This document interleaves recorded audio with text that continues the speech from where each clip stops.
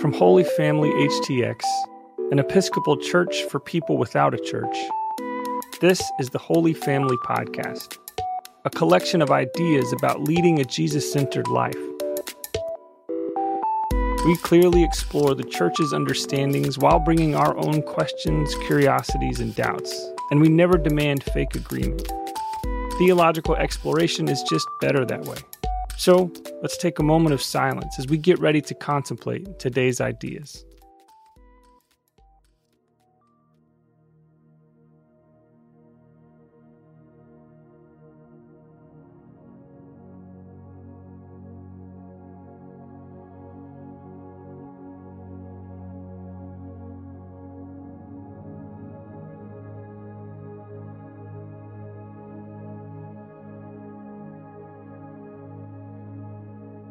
As a reminder, this is the final Sunday of Advent. One way that you can tell that is because when we gather around the font, we have, it's kind of like the Advent candle countdown. All four are lit, which means that Christmas Eve is like around the corner, which is kind of bananas. But we're here. And what that means for Christians is that we're getting ready to celebrate Christmas.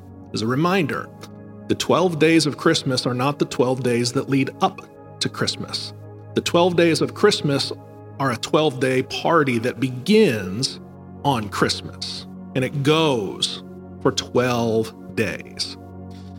But we're not there yet. We are still in Advent.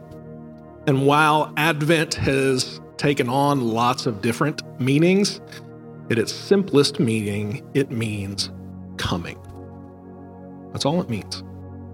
And the major lesson of Advent in a sentence is that Jesus Christ is always coming closer. Forever. However close Jesus Christ is to you now, you have an entire eternity ahead of you of him getting closer.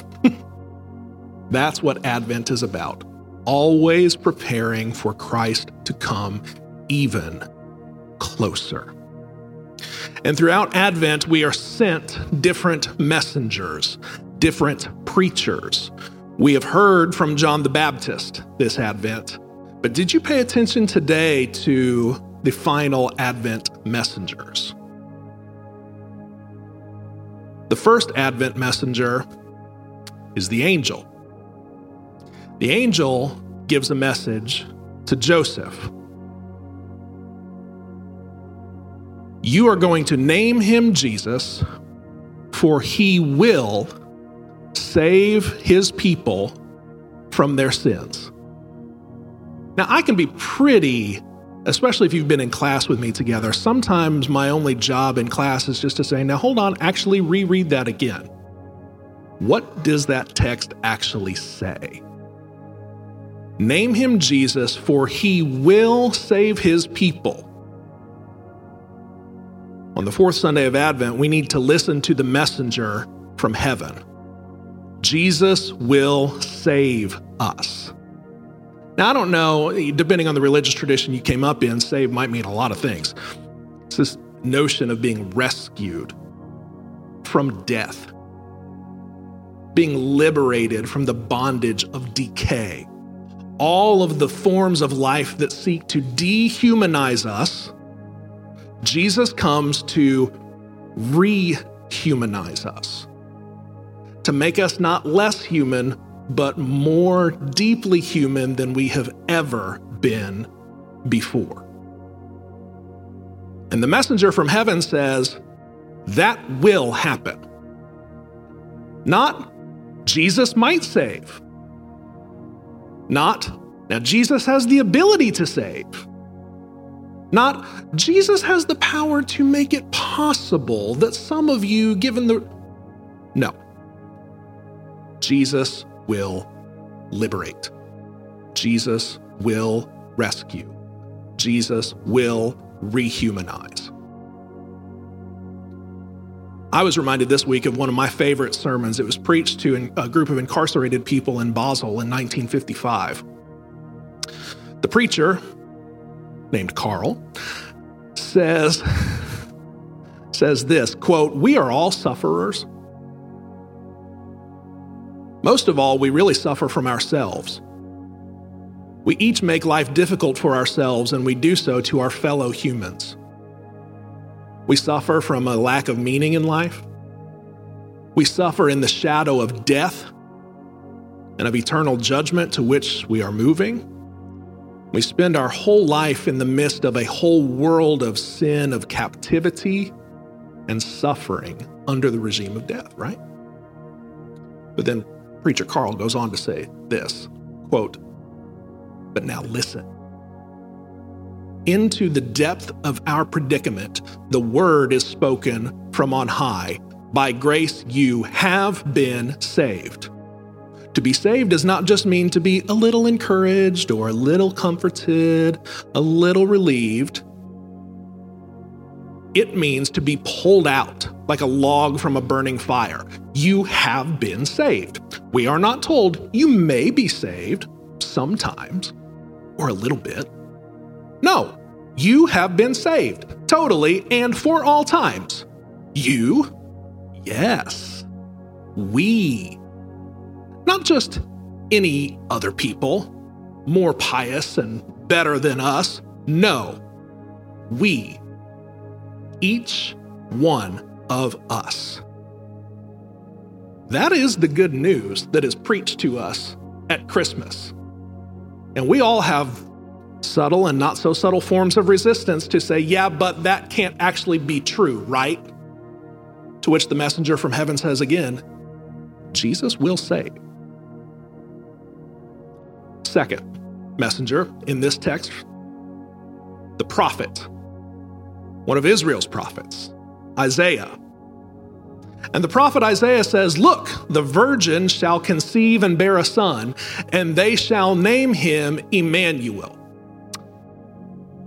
Now, don't lie to me. I know some of you are probably rolling your theological eyes at the notion of a virginal conception or virgin birth.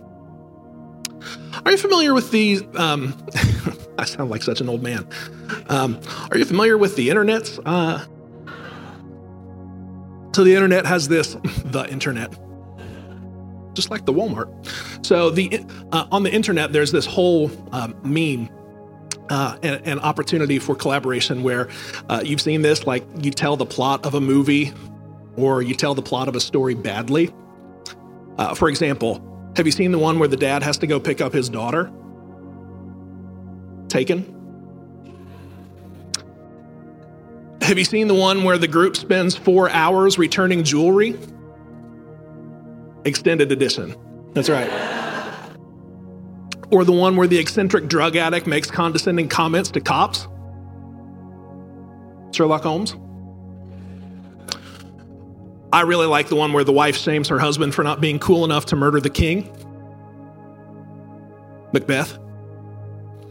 Okay, so you get the concept, right? It's such a cheap way of talking about these rich, complex stories. My simple plea to you is to not let the worst crummy theological takes spoil you from enjoying really rich theological insights. Okay? A lot of people give really crummy theological takes, and if you just take it as if that's the only explanation for these things, of course you're going to roll your eyes at it. But it could just be that you've heard the worst take, and you've not yet actually considered all of the richness that is available to you. I thus contend that the concept of virginal conception is a theological work that says God's working here with a woman without any need for any man to get involved to get the job done. Oh, you're into it now. Good. God comes to a woman, Mary, and says, hey, you want to do something really cool? Yeah, what do you want to do? I don't know. Save the entire cosmos, all of humanity, make them more human rather than less. You want in on that? And she says, yeah, let it be. Her willingness and openness to the work of God to be born in her inspires. And God says, okay, good. We don't need to bring any man into it. Deal? Deal. Handshake. Done. St. Simeon, the new theologian, actually talked about this a whole lot. He said, so what we got in Adam was someone without a man or a woman, and what we got in Eve was someone without a woman. It's about time in Jesus we get somebody without a man. And that's the one who's going to save all of humanity. The church has explored the liberating idea of virginal conception, not just as theological trivia about Jesus, but actually as a way, a theological apparatus about making sense of our own awakening to life in Christ. This is why the church is often called Mother Church. In the 2nd century, the phrase Virgin Mother actually referred to the church. That's why the waters of baptism are called the womb of the Virgin Mother, where new children are always being born. The prophet says, this baby, born out of a cooperation between God and a woman, shall be called Emmanuel. With us is God. Quite literally, with us is God. El. In the 4th century, St. Ephrem the Syrian writes this poem. Quote, the power that governs all dwelt in a small womb, and while dwelling there, he was holding the reins of the universe. I love that image. A little baby in a mother's womb is holding the reins of the universe.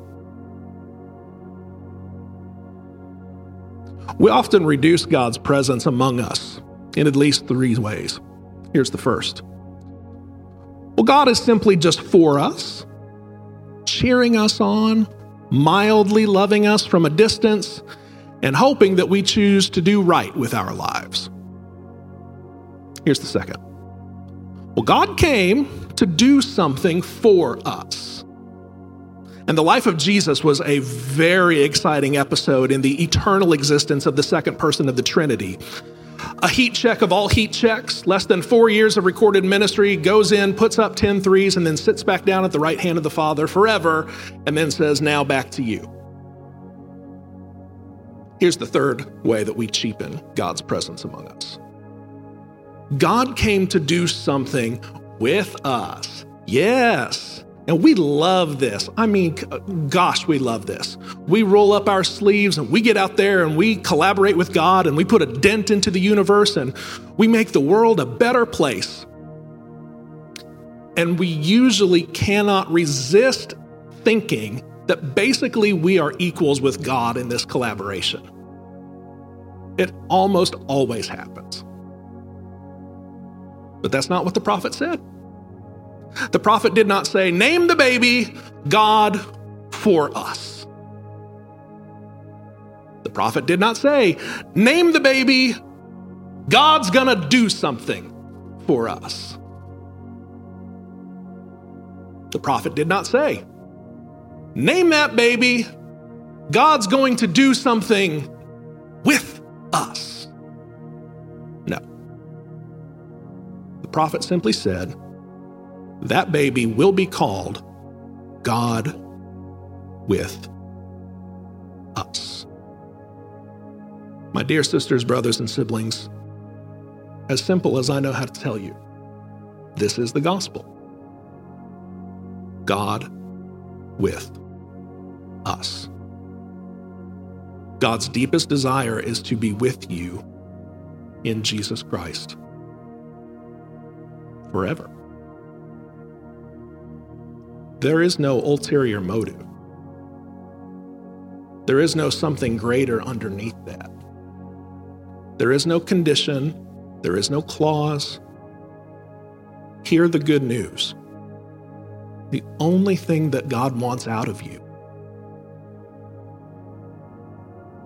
is to be with you.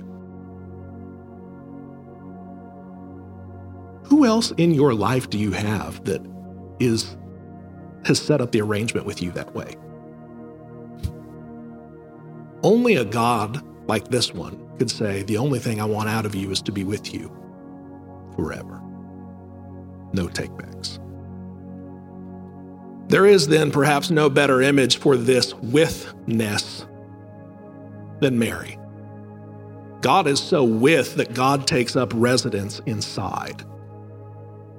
God from God, light from light, true God from true God, begotten, not made, of one being with the Father, with Mary. She is the burning bush come alive, filled with the fiery presence of God, and it does not destroy her. You, Holy Family, you can be that burning bush as well. In the same way that the Spirit overshadowed Mary and her body conceived the incarnate body of Christ, so the Spirit will do for you, will overshadow you, and you will become the body of Christ. So those are the two messengers in Advent 4's gospel, the angel and the prophet. Oh, did you notice who didn't speak? Who didn't speak?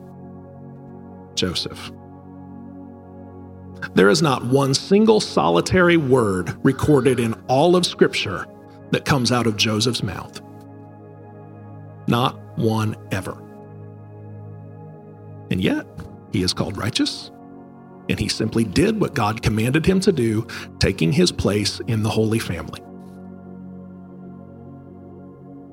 It is time for a church to not always be convinced that they have something to say. It's time for a church to be convinced that they don't always have to go on the record.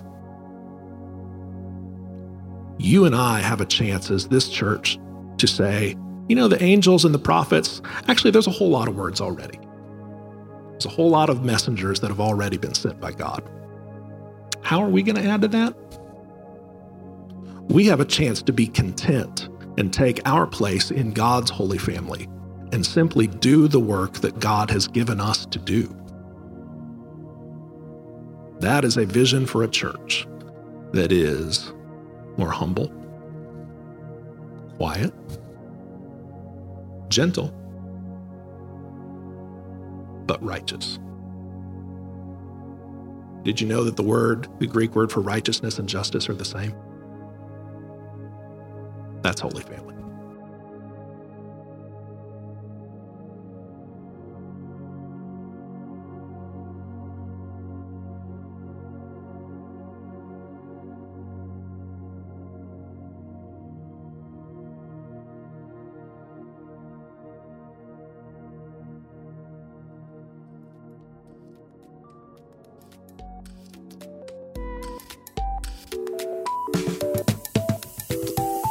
You can find more resources to help you lead a Jesus-centered life at holyfamilyhtx.org. Again, it's holyfamilyhtx.org.